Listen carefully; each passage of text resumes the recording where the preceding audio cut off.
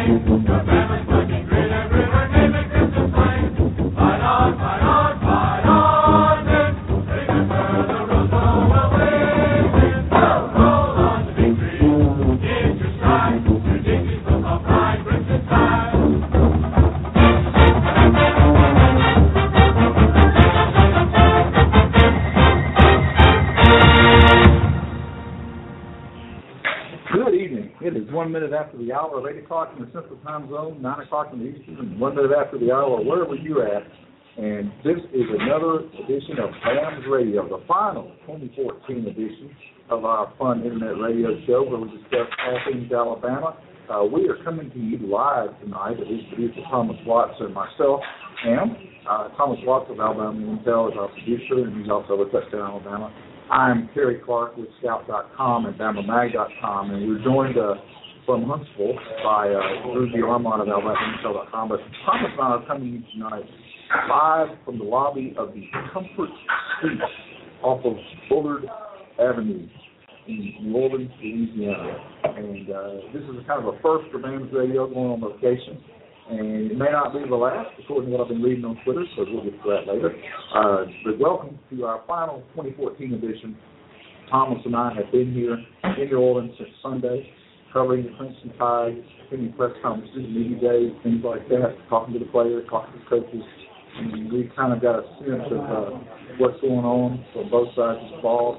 Drew, meanwhile, has been back at Huntsville coordinating stories, putting them on his website, AlabamaIntel.com, and also following a lot of recruiting things and gathering other types of, Alabama Intel, for lack of a better term. So, Drew, DeArmond, roll tide, and Happy New Year to you.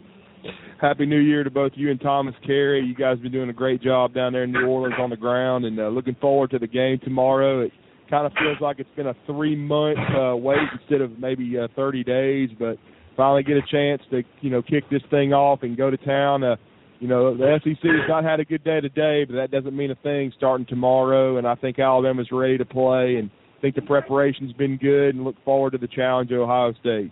Well, Drew, when you look at the two teams from Mississippi, Ole Miss earlier today, versus TCU getting obliterated. Mississippi State, now it's still early, very early in the second quarter. They're trailing the option to attack of Georgia Tech and Paul Johnson 14 to 0, although State seems to be trying to move the ball a little bit. And this one's far from over. But I tell you what, just based on the early returns, I think the programs from the state of Mississippi, to coin a very old Lou Holtz phrase from the 80s, were living a lie. Yeah, a little bit, guys. I mean, it's one thing, to have a good, start to a season or a good 2/3 to 3/4 of a season. Only the special programs can finish seasons off and can handle expectations, can handle, being in the spotlight from the word go. The state of Mississippi has never done that well. Ole Miss finishes with 4 losses. And when that was as putrid a performance as I've seen in a bowl game in a long time, they just were not ready to play at all. Mississippi State's gotten off to a rough start with a team that's very tough to prepare for in Georgia Tech. But I think we've all seen Dak Prescott has not played at a high level for the last, month and a half. and the word is that he is coming back for his senior year. But the running back, Robinson, number 13, appears that he's going to depart start that. Yes, he announced on Instagram today that he will enter the NFL draft to help his family. Young man's a good player, but I think he's a 4th or 5th round pick at best. A little bit undersized. There's a lot of good backs coming out, and I believe T.J. Yeldon will probably be one of those. But a lot of these running backs with the shelf life they've got, they just really want to start their careers. And to be honest, had not seen much of him today, but the young man at Boise State really impressed me, Cary. Kind of reminded me of Eddie Lacy. That young man is coming out early as well. Don't know what round he should be slotted in, but I think somebody, an NFL squad, could get a quality guy probably in the 3rd or 4th round with the young man at Boise. He had 130-something yards today, and I think led the nation in overall offensive touches. The young man was very impressive. Before I tell an music anecdote from here in the lobby, I want to remind all our listeners, those of you that are not out on the town, or if you are on the town listening via cell phone, you can call in and ask us questions. The Big Head Barbecue BAMS radio hotline number is 714-510-3707. Again, 714-510-3707 to get in to talk with DeArmond, Thomas, and myself. That's the BAMS radio hotline. We'd love to hear from y'all. Barbie especially, if you happen to be anywhere near fun, we'd like for you to call. But anybody else, we realize this is a big night for celebrating and things like that, and we just got through taking part in a jumbo beer, soft drink happy hour here at the hotel. I'm about 2 in, Thomas is about 4 in, so it should be a fun 2 hours. I'm counting, but anyway, roll tide to that. But again, 714-510-3707. And I told Drew this and Thomas this before the show that we were sitting here setting up our equipment just a few minutes ago, and a couple came through the lobby, decked out in Alabama gear, and they came over here where they were having a happy hour just for a second, got out in the field. And I was like, well, where are y'all from? And the lady said, Yulee, Florida. And I said, the rocket scientist that I am, I said, Derek's parents? As in Derek King.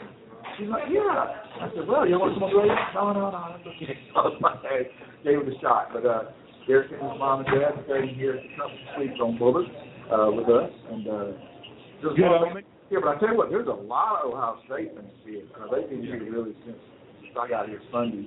Not just the hotel, but just when you walk around downtown New Orleans, you see them. But Bama finally started rolling into town a little bit today. And they had the advantage for a couple of days. It looks like the Crimson Army is making its way to New Orleans. Yeah, I'm not surprised about that. Happened there as well. They said the Buckeye presence was big time last night, but I think the Crimson Nation is going to turn out in full. I don't know if it'll be a 50-50 crowd, but it'll be pretty close to that. I think it's going to be a great atmosphere. I think both the games are going to have great atmosphere. Can't wait to see both of them. I think they're both great matchups. TCU made a statement today, but I think they're a really good football team. But I still think if you have to go back and look at it, the committee got it right, and looking forward to both of those matchups tomorrow. Yep, and I want to go ahead and bring in our first caller on the Big Head Barbecue BAMS radio hotline. And he's a good friend of the show and a good friend of ours.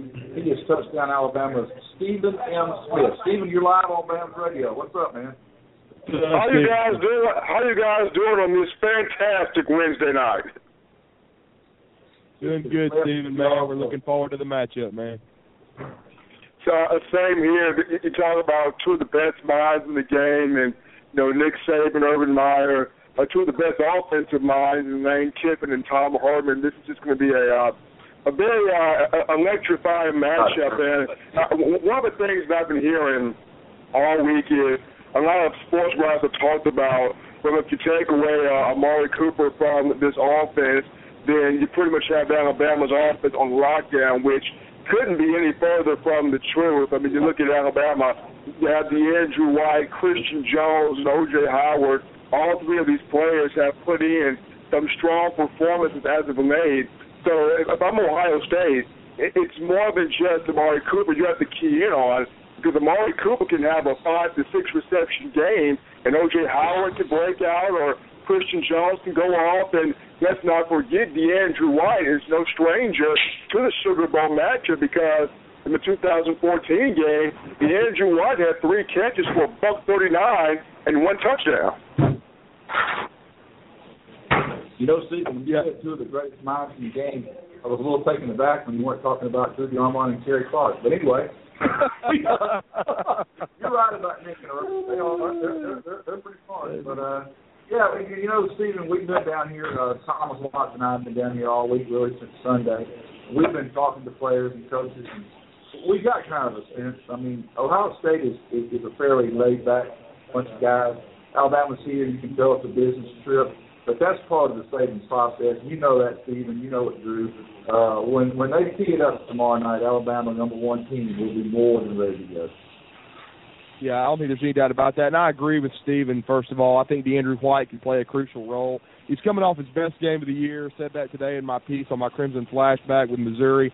4 catches for 101 yards, the big 58-yard post pattern for the touchdown to put him up 14-0, and also led to Shane Ray's ejection. I think, you know, if they double Cooper consistently, DeAndre can get open. I also like Christian Jones' action in the last game. I thought he had one of his better games, 40 yards and a touchdown. Can be a guy you can line up in the backfield, can move around. He can do a lot of different things. And also watch out. Coach Saban kind of hinted at it this week in one of the press conferences about Jalston Fowler. Could also see some time running the ball. And I've also heard Tyron Jones good. So Alabama's got a lot of weapons. Obviously, Amari Cooper is the #1 option. But I think, when you average almost 500 yards offense per game, they've got a bounce attack. I think everybody's talking about Ezekiel Elliott, but Alabama's got 2 900-yard rushers, got 930-some yards for T.J. Yeldon, right at 900 just about, within 5 yards of that for Derrick Henry, who to me has really started to come on in the last month. And so I really think Alabama can move the football in Ohio State. The big key, they got to stay clean all over. Steve, what else you got for us, brother? Another question I have for you guys is, and everybody's talking about expansion on Ohio State defensive line, the likes of Michael Bennett and Joey Bosa.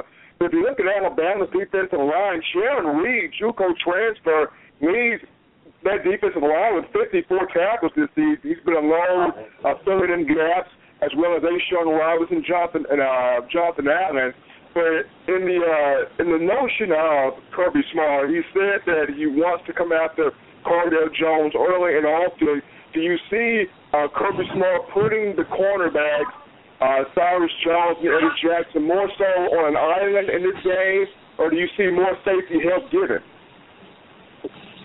Well, I think, and I apologize that I sound like I'm in a fish tank. I use my headphones but I think it's very overstated that Ohio State has a better defensive line. The top 4 that they're going to bring out there, their first starters are better than Alabama's, but where Ohio State has 4, maybe 5, Alabama has 8, 9, 10.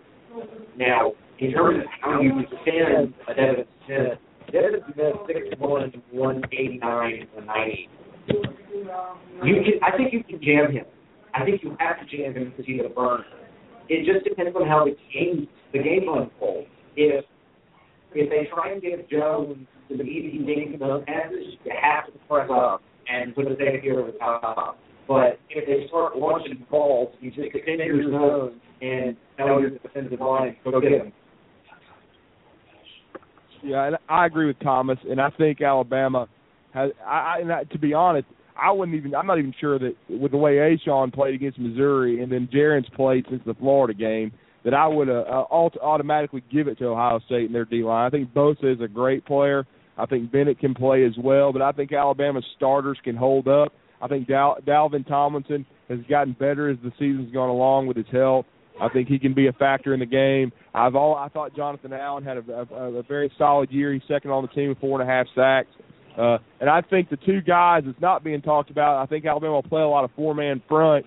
Just remember that Xavier Dixon, 8 sacks, and Ryan Anderson, since his insertion into the lineup against Southern Miss, and then a role that has grown starting with when he took over for Denzel Duvall after he was injured in the Ole Miss game. I think Alabama's pass rush can affect Cardale Jones. Jones is not a dynamic runner, quick twitch guy like, say, a Nick Marshall or a Johnny Manziel. He's a big, lumbering guy, even bigger than Dak Prescott. So Alabama's going to have to bring a lot of hats, but I think they can get pressure on Cardale Jones. And I'm sorry, I know Alabama had control with Josh Dobbs when he saw his first action of the season against Alabama, but they've had a month to prepare. And I think with Cardell Jones only in his second start, he's calling himself a 12 gauge with a strong arm. I know he's going to test Alabama vertically, but I think he's going to see some combination coverages, both man and zone, that he hasn't seen before, and hopefully Alabama can turn him over. Well, Drew, it's interesting that you bring that up. I specifically spent the majority of the Alabama Media Day asking defensive players, how do you prepare for Cardell Jones, because there's a lack of film. And the responses really ran the gamut, but there was a lot of, you just have to study the tendencies you've got. But I think Reggie Ragland gave the best answer when I asked him that question. He said that we'll know what kind of quarterback we've got in the first 10 minutes, what Jones is in the first 10 minutes. And I left that conversation feeling this is when Saban and Smart will really earn their money. They're not going to be as prepared just because there's not as much to prepare off of. So they're going to have to be able to adjust. Like that first wave of adjustments after the first series, the second series, are going to have an outsized effect on Cardell Jones as the game goes on. Yeah, there's no doubt about that. I think I agree with that, Thomas. I think it's gonna be one of those things, kind of like chopping wood. But I think the first thing they have to do, first and foremost, is take Ezekiel Elliott out of the game. You don't want Cardell Jones to continue to be ahead of the sticks and being comfortable down and distance situations. You want to put him in some long yardage situations, make him have to throw the football, make him have to face a blitz, face pressure in his face, see how he reacts. You don't really know yet, so we'll see there. But I think really the first thing, they've got to make him one-dimensional. And that's what they always did to Urban's offenses at Florida. They always shut the run down. They were able to shut down the direct quarterback runs, shut down the tailback, and then you put them in some long yardage situations. And then the key is to get some turnovers, and that's what they did in 2009 and 2010. And we'll see what happens. But I think that's the key Thursday night. Hey, Drew, some of the best news of the week, if you're an Alabama fan, something I was actually able to break yesterday, yes, is that Darren Reed is coming back for his senior year. There's been a lot of speculation over the last few weeks, really starting with the LSU game when he made 15 tackles. But it's going on from then to now that he was going to throw. And I sat down face-to-face, man-to-man with him across the table at Media Day yesterday, and he straight up told me I'm coming back. And I said, really? He said, yeah. I said, for sure? He said, yep. And I said, did you put your name in, to the guy? He said, yes, sir, I did. And I said, what did they tell you? And he gave an answer something like, well, I don't really remember the exact result. That to me tells me that they said not first and second round. Right. Not first and second round, our coaching staff and Coach Saban tell you to come back, as they should. So I thought that was great news, Drew. That's kind of part one. And I'll let you comment on that, but I also want you to comment on the fact that Reggie Ragland said he got some very positive feedback from the coach. Right, and I think, we had heard for the last month Darren Reed was seriously considering a jump to the NFL, and he had played very well since week 4 against Florida and on September the 20th. He played at a very high level. You knew that he was going to be evaluated. I agree with you, Cary. We had heard he might be evaluated as a second-round pick. Obviously, that didn't happen, and so he's decided to come back. And I don't have another call. I told you that I felt like, I'd heard, you hear rumors of second round, but you want to make sure it's concrete because you can easily slip after that. And so I think Jaren's making the right decision to come back and play another year. Alabama could have a dominant defensive front. I know that's what the coaching staff is selling him on and thinking. And with Reggie Ragland, have heard that he was going to be evaluated and that Coach Saban wanted to sit down with he and his family. I thought they might do that during the month of December, but I don't think it's happened yet. I think he wants to sit down with Reggie after this season is over. Obviously, Reggie said he got some nice little news, which means he may have been evaluated as a second-rounder. No disrespect to Reggie. I don't think he was evaluated as a first. Haven't seen any kind of speculation on that. Second would be a little surprising, even though he's had a heck of a year with 91 tackles to lead the team. But I really believe that he needs another year of seasoning, could even slide over to the Mike linebacker, get even better in the scheme, and then his transition to the NFL will be quicker. From what I heard last night from someone close to the coaching staff, 50-50 on that right now. But the one good part is someone that I know that speaks with his stepbrother here in Huntsville, he is going to listen to Coach Saban. So I think that he's the only guy right now, besides the big three that everybody is aware of, Amari Cooper, Landon Collins, and obviously T.J. Yeldon, that will turn professional. But I think, obviously, Reggie Ragland needs to sit down with Coach Saban and talk about this. Could he leave? Yes, but I still lean toward him coming back. I think that's what the staff is hoping after he meets with Coach Saban. But, again, Reggie's had a great year, breakout year for him, but I think he needs another year in the system before he moves on to the next level. And we do still have Stephen M. Smith of Touchdown Alabama Magazine with us here on the line. Stephen M., what are your observations about who might stay and who might go on this Bama football team? Well, when you talk about who might needs to go professional, it all starts with Amari Cooper. I mean, this young man has nothing else really enough to prove. He owns every receiving record in the Alabama history books. Just a phenomenal bounce-back season. We know the numbers. Don't have to really go into much detail on them. But the thing that impresses me the most about Amari Cooper is his ability to not just be a playmaker, but also open up opportunities for teammates on the field.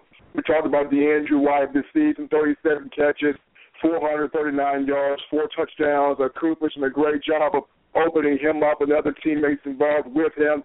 T.J. Yeldon, a young man who was battled injuries all season, still 68 yards away from a third 1,000-yard season. He's done a tremendous job running the football, making quick cuts, reading the hole, being patient, and also Landon Collins leading the team with 91 tackles. What I love the most about Landon, his ability not just to play the ball, but to come up in the box and not be afraid to challenge the run game and be in run support. So those three definitely I see leaving. I agree with Drew on Jaron Reed. I believe he will return. I honestly want to see Reggie Wagner return, not just for the scheme of things, but also to learn more about, not just calling the plays, but actually getting more in depth and breaking down the plays, deciphering where the ball is going. He does a great job of being lateral to lateral with the quickness and being able to step up in the hole, stop the run game, and create a pass rush. But I also want to see more of his vocal style of leadership, really calling out plays from a Mike linebacker standpoint. So I would love to see Jaron Reed and Reggie Wagner return. I think both come back. But as far as Landon, Amari Cooper, and T.J. Yeldon, I see all three of those guys going professional because they've done their job. All three are providing leadership. And I just don't see anything there that they have to prove because all three have had phenomenal careers. Stephen, we really appreciate you calling tonight, and roll tide to you. Happy New Year. And again, folks, that was our first caller tonight, Stephen himself from Touchdown Alabama Magazine. We do have Thank you, brother. In just a second. Thanks a lot, Stephen, and Happy New Year. Drew, getting back to what we were just talking about, it really, to me, is just when you talk about the fact that Jaron Reed is now coming back, DJ Petway is coming back, Ashawn has one more year, Jonathan Allen, who you mentioned, young guys coming in, you got to think Alabama's going to have one of the deepest, they already do right now, but even next year, one of the deepest defensive lines in America. Yeah, and the two guys to watch as far as young cats that I think can come into their own. I think that the coaching staff is very high on, not surprisingly, is Deshaun Hand and also, Josh Frazier. Right. I think both those guys are young guys that's played some this year, shown flashes of talent. They can come into their own and do the job. Then if you add Jonathan Taylor to the mix, and I believe he'll be added to the mix, Cary, to play the nose spot and to take Brandon Ivory's spot, place as far as someone that's graduating. I think, no disrespect, Brandon's been solid throughout his Alabama career, but I think Taylor has more ability and talent. Know someone that's spoken with Bo Davis. Bo Davis thinks he could be the best defensive lineman on the team once he signs, which is just stunning when you consider the depth and talent of this group. But I think he could be as good a defensive line as Nick Saban has ever had at Alabama, Cary, and that's saying something. That is saying something. And the thing about Jonathan Taylor is he's a parent Cody Clark nose guard that can play against any type of offense. Yes, he's a big boy, 6'5", 320, what have you. Maybe even more than that. He's 340. But he's agile, mobile, and hostile. And he's going to command the double team, which is the job of the nose guard in the Alabama defense. And he also will allow Ashawn and Jaron to play more ends when needed. You have some combinations. You take those guys along with DJ Petway, Jonathan Allen, Deshaun Hand, who you mentioned, Josh Frazier. We could go on for an hour about how good the defensive line is going to be. But let's kind of swing it back. We're not going to talk any recruiting this hour because we're going to have John Garcia from Scout.com, who is reporting live from the San Antonio site of the Army All-American game, with us just after 9 o'clock, and we'll try to keep him on as much of the next hour as we can. So we're going to hold off on recruiting talk right now, other than the fact that was great information about John Taylor. And Drew, it's something with Taylor that needs to be resolved really quickly because class started about, less than a week?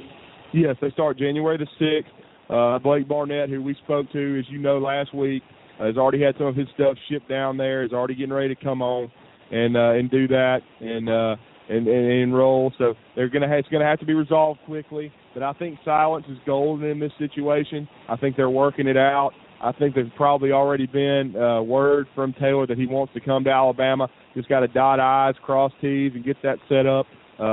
Could something happen in the last minute to snag it? Yes, that's possible. But I think it also should be said right now, fellas, that the top two other schools in his decision-making process both now do not have defensive coordinators. As the big news yesterday in college football and was finally confirmed tonight or yet this afternoon is John Chavis will make his third SEC stop in his storied career as a defensive coordinator and is taking the money and running, so to speak, to Texas A&M to be their defensive coordinator. Now the big thing is, will Britt Cayley follow him as defensive line coach at Texas A&M? I don't think that's been, decided yet.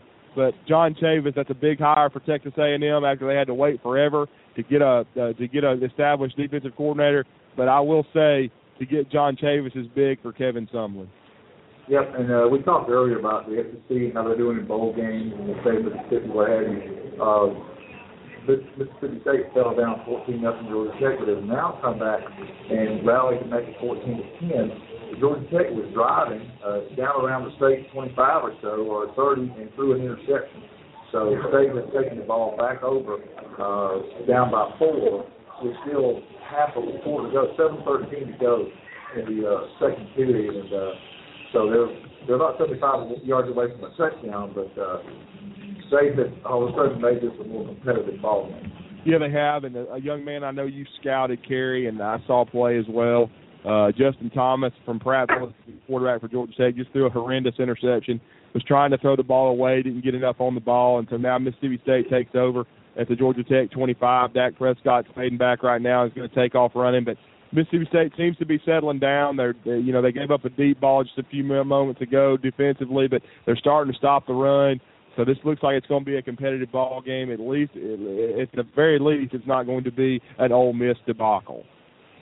Turning back to the Sugar Bowl, which is obviously the task at hand, we kind of kicked around how we thought the game would play out. I've said that it might play out like the Notre Dame game a couple of years ago.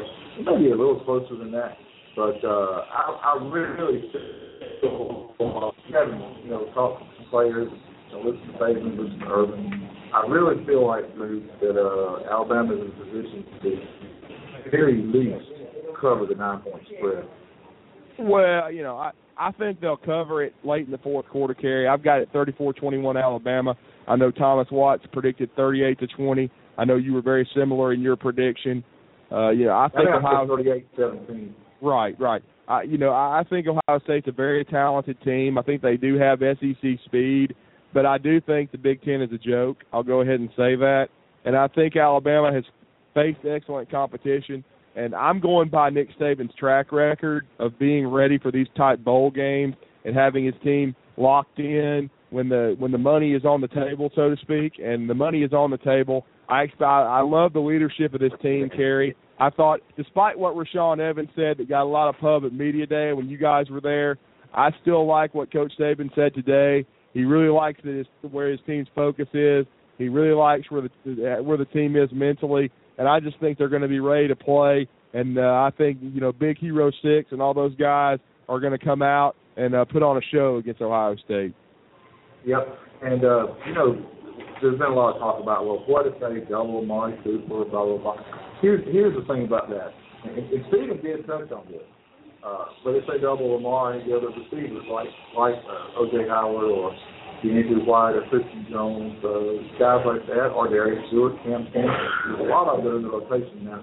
Chris Black, they've got to step up. That's number one, Drew. But number two, or 1A, would be if they choose a safety over to double Amari, that's one less guy they can put in the box. And, we're not sure yet about the health of T.J. Yeldon in the game time decision. But even if T.J.'s not starting, Derrick Henry and Dawson Fowler and the man you mentioned, Tyron Jones, if there's a safety cheated over to help on Amari, then that's one less guy you have to block in the box. That at least, I would say, 15-20% increases your chance to run the ball. And the man's face attack wants to comment. Thomas. Well, I actually wanted to just add on to that. T.J. Yeldon's in an interesting spot. He has said that his ankle is getting better, and he is practicing throughout the Sugar Bowl week. But even more than that, he's also, Nick Saban said, he is practiced, and he's getting better and better, still getting time vision. So the hope is, among fans, that if Yeldon plays. But I also wanted to touch on your point about the safety thing. And the big thing that you get when you watch film on Ohio State is they look very good, very athletic defensive line, but sometimes that athleticism, might be but they over-pursue.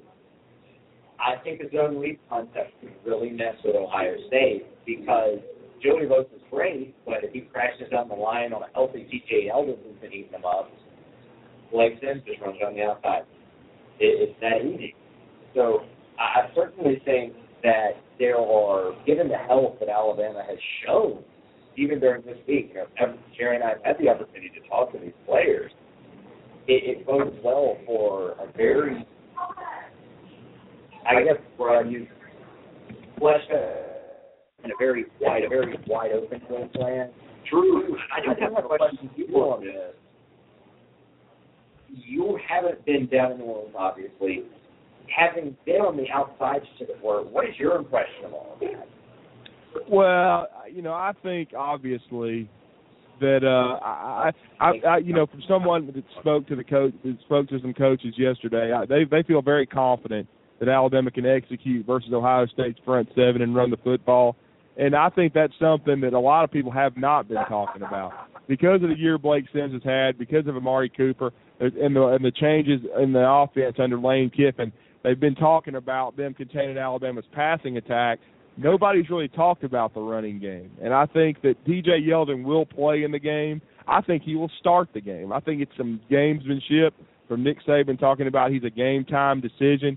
And unless there's something unforeseen that I have not heard about in practice, I don't think T.J. has re-injured himself because as you all know, they've been taking it easy on him. He has not during the media viewing periods. He has not done a lot. Now that could change when everyone leaves, but I doubt it. I think they wanted to keep him fresh, much like the week leading.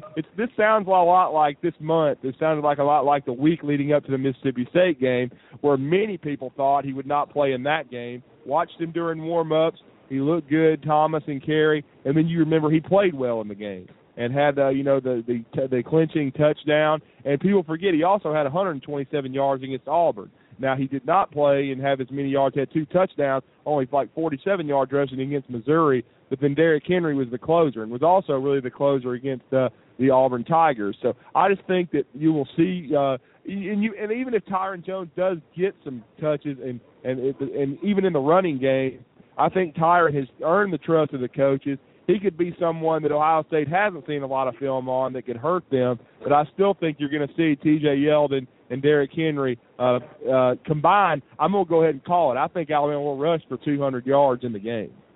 Sounds good to me. It's now 33 minutes after the hour, and we've got another call on the line. Your friend of mine, Drew. This is Paige Hockman from Vestavia Hills, Alabama. How are you doing tonight, young lady? Hey, Cary. Happy New Year. Happy New Year. Happy New Drew. Year. Same to you. Well, Paige, Thomas and I are down here in New Orleans living the big life.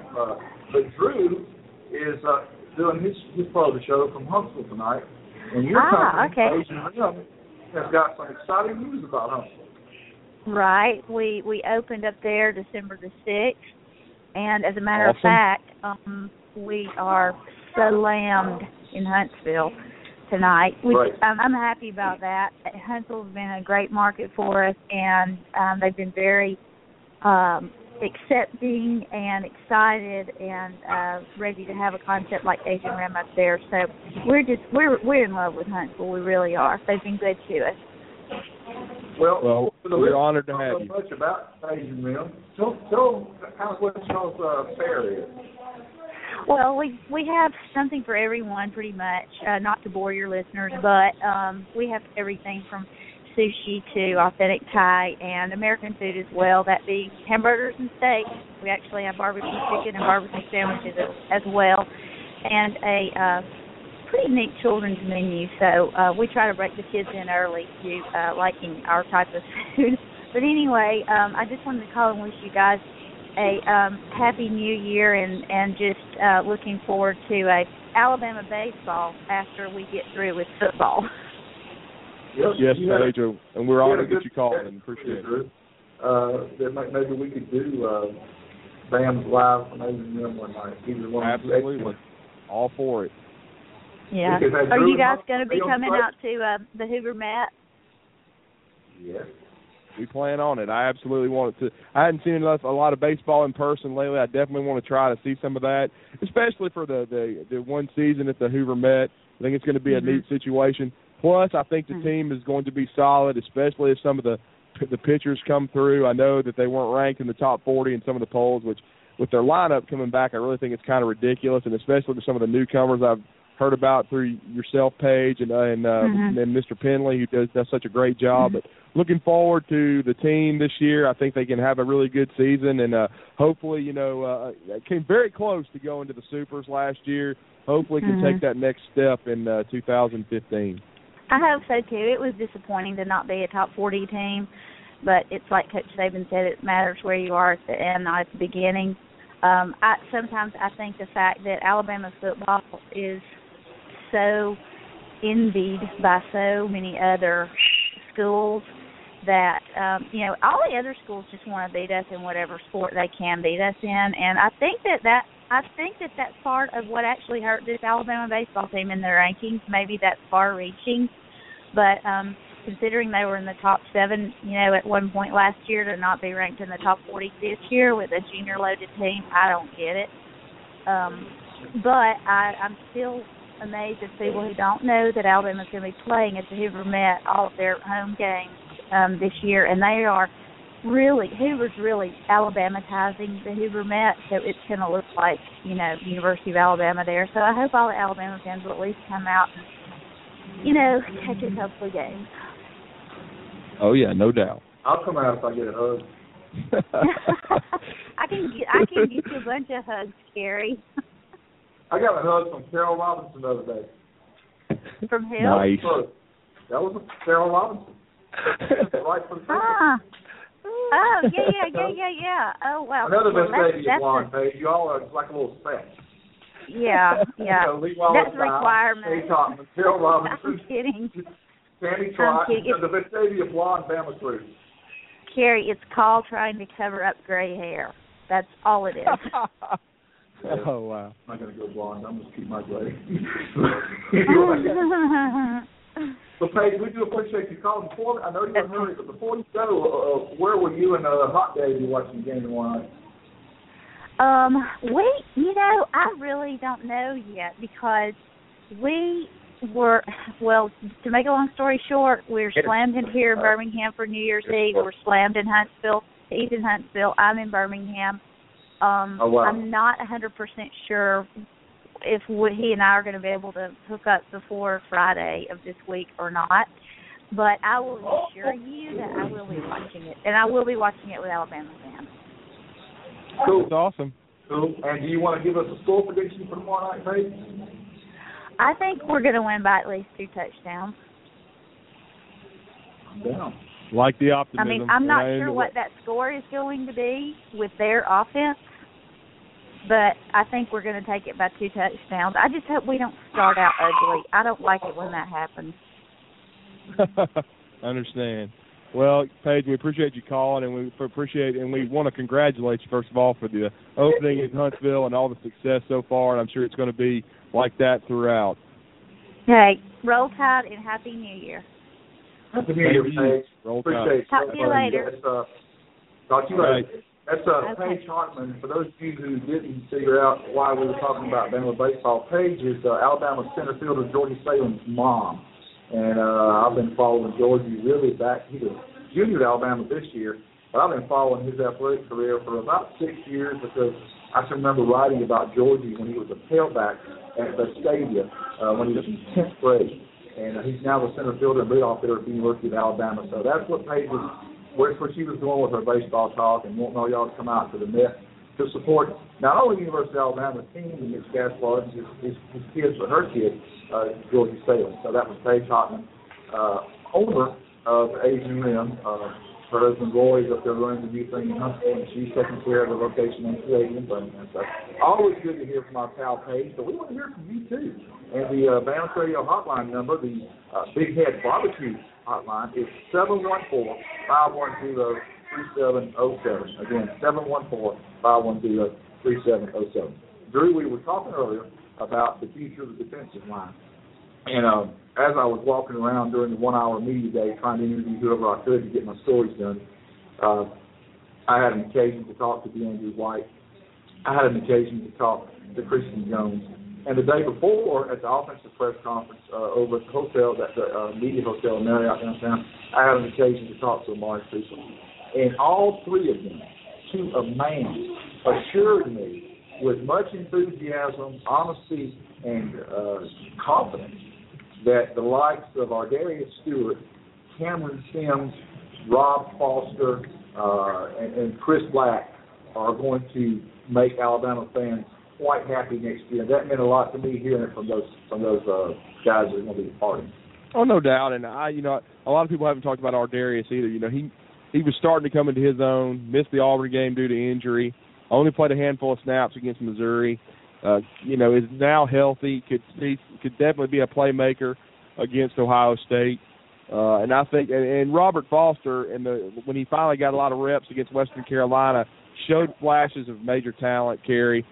Big spring for him coming up. Really excited about that. Chris Black had his best game of the season against Western Carolina. Interviewed him after that game. He was just ecstatic about how everything had gone, and you could tell he was happy that he finally got a chance to step up. I still think he has. People forget he was a 5-star receiver. Was really more highly rated than Amari Cooper coming out. So the young man has talent, and then there's a big guy like Raheem Falcons, who I think has some talent as well. Has struggled this year a little bit with his hands. Wish they had redshirted him. And then don't forget, they also redshirted Derek Keith, who's got a lot of size, who's a 6'5" kid, a possession type guy. So I think they do. I think they have a lot of talent coming back, and I think it'll still be a really good group. Now we have to wonder, is Jake Coker, can he make the strides that we saw Blake Sims make in 6 months to a year? So I hope what you said about Raheem Falcons was true, but my comment on that is very given to call. Yeah, but yesterday was the first time. I'm 6'4". Right. This is in my prime. I'm probably about 6'3" and 3/4 now. But anyway, you have a little middle-aged strength or something. But I'm right at 6'4", and yesterday was the first time I've been up, face to face with guys like Cam Sims and Rob Foster and even Derek Keith. Those guys are tall. I mean, they was fit. But getting back to Ardarius, Drew, when I was talking, I did get to talk to Ardarius yesterday. He's got some of that Keith Nixon red hair going. But Ardarius is a dynamic young man when you talk to him, as well as when you watch him play football. And when I talked to him, we talked a little bit about his role, not just as a receiver next year, but also as a touchdown Georgia Tech, by the way. Justin Thomas at home for his interception, former Prattville star and Bama commitment with Flip Tech. They put his team up 2013. I kicked that point. But anyway, getting back to Ardarius. Ardarius is very excited, Drew, about not only his role in the receiver rotation next year, but his role in the kick return rotation. And we talked specifically about what he's worked on this year. And he said he hasn't done much as far as catching punts in practice this year, just a little, but he's really done a lot of reps behind Christian at kickoff return. So he fully expects to be playing there. And so then I turned around after talking to Ardarius and talked to Christian Jones. And Christian is very excited about it. He said, he in his words, I hope they give Ardarius a chance on kick return. So I'm not sure. You know how the Saban staff is, and the Bobby Williams, the mantra seems to be we trust the upperclassmen more on punt returns. So it might be that we see somebody like Cyrus Jones on punt returns, but on kickoff returns next year, even perhaps as early as the first game against Wisconsin, I won't be surprised at all, Drew, to see Ardarius back there on that open kickoff. Well, and I'm going to go ahead and throw another name in there. I don't know if he's going to be on Alabama's signing list, but if he is, I know another man I hope would get a look back there, even as a true freshman. It all goes back to talent and ability, and that's another redhead, Keith Mixon. Well, and we'll see about that. That will play itself out over the next few weeks, but we'll see. But I agree. Ardarius is a dynamic athlete, Cary. Saw him play at Fultondale High School. Loved him on both sides of the ball. I actually thought he might make a better safety, but he's shown flashes of dynamic talent at wide receiver. Couldn't really play receiver at Fultondale. Didn't have anybody to throw him the football. He was a quarterback there. But I think Ardarius has a chance to have a really good career, and he's only, a redshirt freshman, so he'll be a sophomore next year, and really excited about his future. Yep, me too. And there's a lot of guys like that on the Alabama team that really haven't had a chance to show their wares because of the depth charts. But rest assured, there's a lot of speed and quickness at the receiver and defensive back. Another guy that I'd like to see get a chance on kick return next year. I don't know if he will or not, particularly because of his age, but I tell you, dude, I would love to see Marlon Humphrey get a look. Yeah, Marlon was a very good kick returner and punt returner at Hoover High School. Robert Foster as well. I think that's somebody else that could get a look. Robert Foster's caught punts in spring practices before, and he will be a redshirt sophomore as well. So we will see. I mean, we will see, where that works out. I think a lot of people are going to be interested to follow that in the spring. That'll be one of the storylines a lot of people follow. But, I mean, that's going to be something in the future that's going to be interesting to think about. I think there will be a lot of options. And remember, Chris Black was a really good kick returner in high school. So he's someone else that may get a look as well. So it's going to be interesting to see, what options play out in the spring. And I want to ask you another question, Cary. We never really talked about him too much. Hopefully Reggie Ragland will be coming back. But what seems to be the vibe or the feel about Reuben Foster's future? Well, I got into an interesting discussion with some online people about a week or two ago about Bo Scarborough and what his role might be. They acted like I was blaspheming by suggesting he might be an H-back. And you'll have to pardon me if I don't think that Corey McCarron's going to be starting H-back next year, but I don't think Corey McCarron's going to be starting H-back next year. I think it's going to be somebody like, if not Bo Scarborough. I had one person ask me if there was a chance they could even move Reuben Foster to H-back to kind of protect his concussion situation, because he had been a short yardage running back at Auburn High, and I think at the Grange too, or Strickland County rather. But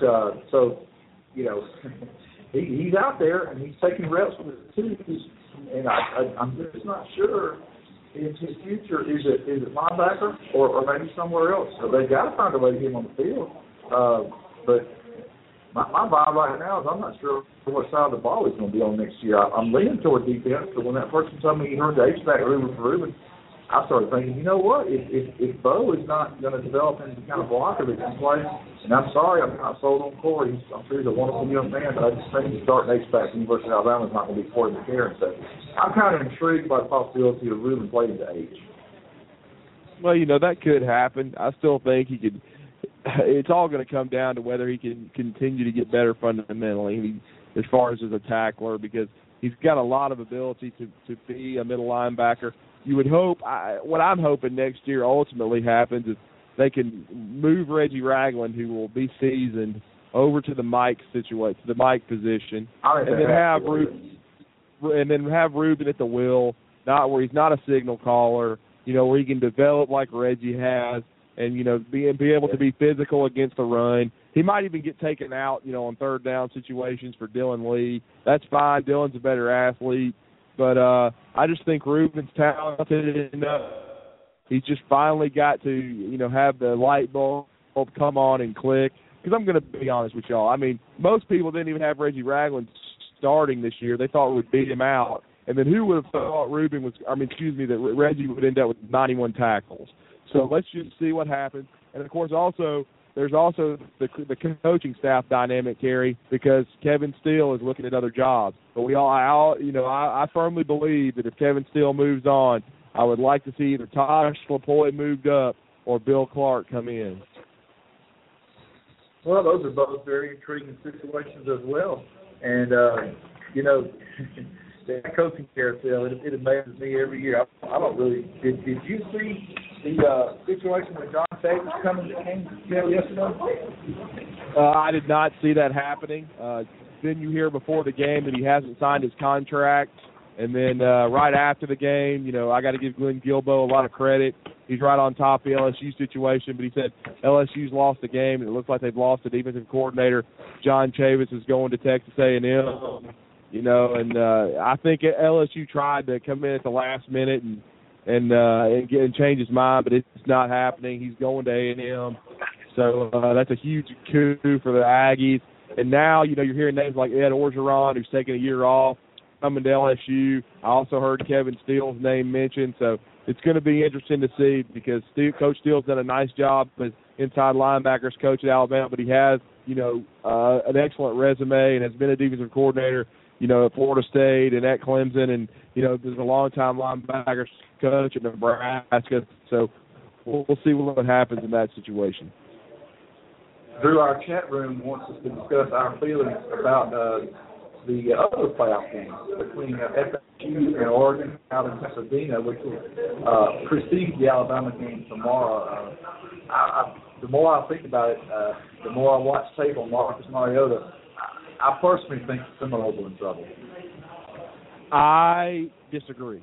I like Florida State in the game. I think their defensive line with Mario Edwards, if they can get some heat on Marcus Mariota, I've seen Mariota get hit before. I've seen him get a little rattled. I think both teams are going to score. Don't get me wrong. But I think that right now that situation could play itself out to where, oh, my goodness, what a touchdown for Mississippi State. But anyway, but I will say, but I will say that, I think, to be honest, I really, it's really hard to say, but I really think that Florida State's going to win the game. I think they're going to be able to get enough pressure on Mariota. I think that Jameis Winston, if he plays a clean game, and with the top cover corner for Oregon being out, that's really going to hurt them. I think Rashad Green will get loose. I would have thought he was going to get loose anyway. And the biggest thing is they got Irving at center now. They're much more physical. Dalvin Cook makes them much more dynamic at running the ball. I think they're going to be able to be balanced. It's frankly going to come down to Jameis Winston. If he plays, a clean game and keeps the turnovers to one or less and can throw the football effectively for 250-plus yards, I really think FSU will win a shootout somewhere along the lines of 31-28, 35-31, something like that. I think Mariota will move the football, but I think that FSU will pressure him somewhat and make him make a mistake or two, and that FSU will escape again. But that's just my thought, and I think it's going to be a great football game. My thought is that FSU can win if they play their A game, but so many times this year they haven't played their A game. And this is not NC State that you're playing tomorrow. Oh, correct. This is somebody that you got to bring it from the first snap. And my thing is, if they screw around and let Mariota get up on them 21-3 or whatever, and they have to come back on them and keep on stopping him the whole rest of the game, I think they may have a problem. I could seriously see Auburn winning a shootout or something like that. I'm on 45-35. What we were talking about a minute ago, this is the second y'all were driving around the car and anything and not watching TV. They threw a Hail Mary on the last play of the half. It was kind of like a play that Auburn scored on at the end of the championship game a couple years ago against Carolina. The ball got batted up by a couple people, and a safe receiver dove and caught it. It wasn't a run game. It got involved. But anyway, they got a touchdown, and now it's 21-20 Tech. Tech still winning, but only by 1 point because of that miraculous play there at the end of the half. So, if that's a harbinger of things to come, then maybe it won't be a bad complete day for favorites. Yeah, that was a crazy ending. Big for Mississippi State to get them back in the game, 21-20 at halftime. So they've got a chance to, make some adjustments at halftime and maybe win this game. I will give them credit. At least they showed up, unlike Ole Miss. They did get down 14-0, but they've rallied. And right there, that's just the luck of the draw. And that was a great catch by the young man, by Fred Ross, because that ball almost hit the ground, but he got his hands underneath it, and a huge touchdown for the maroon and white going into the locker room. It really was. That could change the momentum of the whole game right there. But 21-20 to Georgia Tech at the half in the Chick-fil-A Pizza Bowl in Atlanta, Georgia. So they're trying to save a little face for the Magnolia State after the complete and total obliteration of Hugh Freeze, this 42-3. TCU put it on the group. And as I put on Twitter, somewhere the tire man leaves. He didn't pay for that. Yeah, he didn't pay for that. Now his left tackle's got a broken leg. And that was unfortunate for Laramie Tunsil, and he'll be out probably for the spring as well. And just a poor ending to the Land Shark defense that led the nation in scoring defense, but then they realized quickly. I mean, they got a little bit of a dose of what Alabama got in 2008. If your mind's not in it, you get thrilled, and obviously. But I felt like all year Ole Miss was a paper champion. They did beat Alabama. Give them credit in one game situation. Anybody can win a football game, but overall, Ole Miss cannot run the football, Cary. When you can't run the football, you're not going to be a quality football team, and you're not going to be a true top 5 team. I don't even really think they're a top 10 team. And Bo Wallace is an average quarterback at best. And then let's not overstate it, though. When you lose your best player, and by far their best offensive player is Laquan Treadwell, it's eventually going to catch up with you. Yep. And speaking of Ole Miss and broken legs and losing the dynamic players, Kenyon Grace was telling us yesterday at Media Day that he actually plans to be back in the spring. In fact, right. Now, I'm pretty sure they're going to put him on a no-contact black jersey all spring, but the fact that he's going to be out there running around with his teammates has to be absolutely huge news for those who follow the fortunes of Alabama. Oh, there's no doubt about it. He's a dynamic player, Cary. He can have the same role next year because you'll have Derek King-Henry back, Tyron Jones back, Bo Scarborough added to the mix. I still think Tenpenny will move on to another institution. I've heard he's still in the doghouse with the coaching staff. Don't really expect him to return.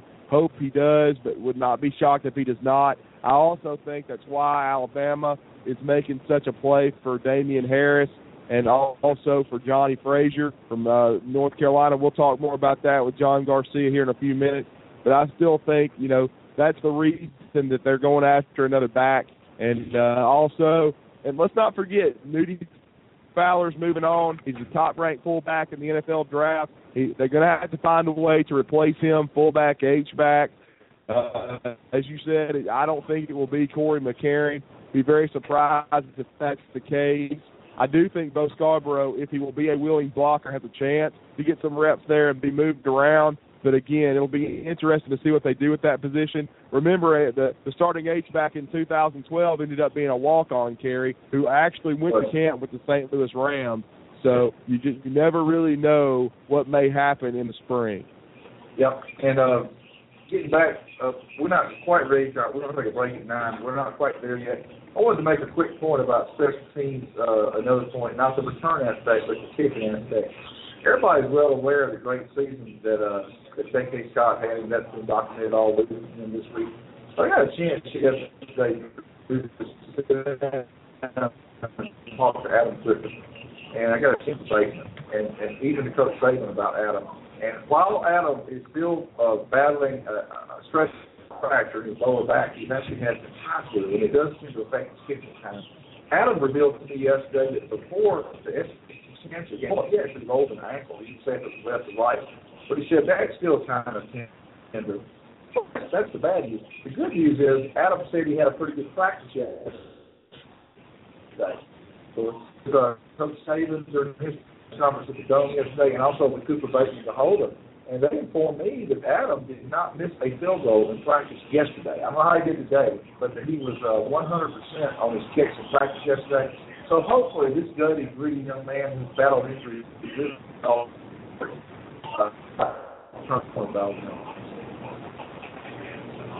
Well, yeah, there's no doubt about that. I hope Adam. I felt like the break would help him and help him get healthy. Hopefully, he's going to be able to bounce back and kick well. He got off to the 7-for-7 start the first 3 games. Was looking great. Since that time, 5 out of 12, several misses. But we had reported first on Intel that he was having problems with his hip, problems with his back. He was a lot more banged up than most people thought. And then you were able to talk to him at practice, at media day yesterday. It's going to be interesting to see how that works because, I do think that it's a good sign that he had a good day kicking in practice. And the one thing he also said, Cary, that's big is he likes kicking indoors, and this is in the Dome, so hopefully he can have some success.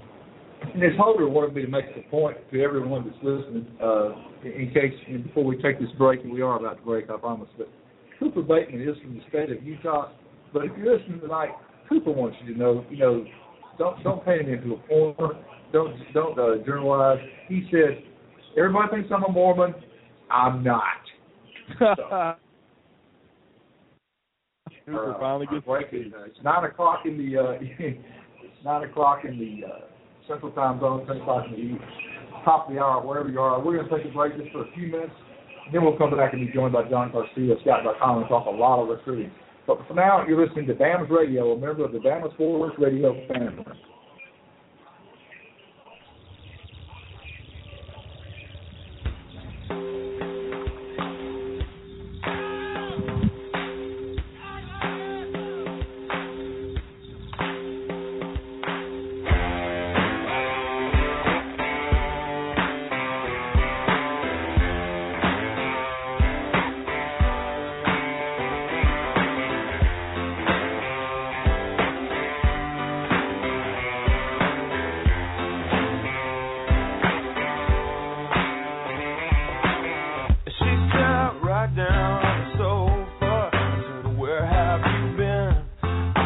Way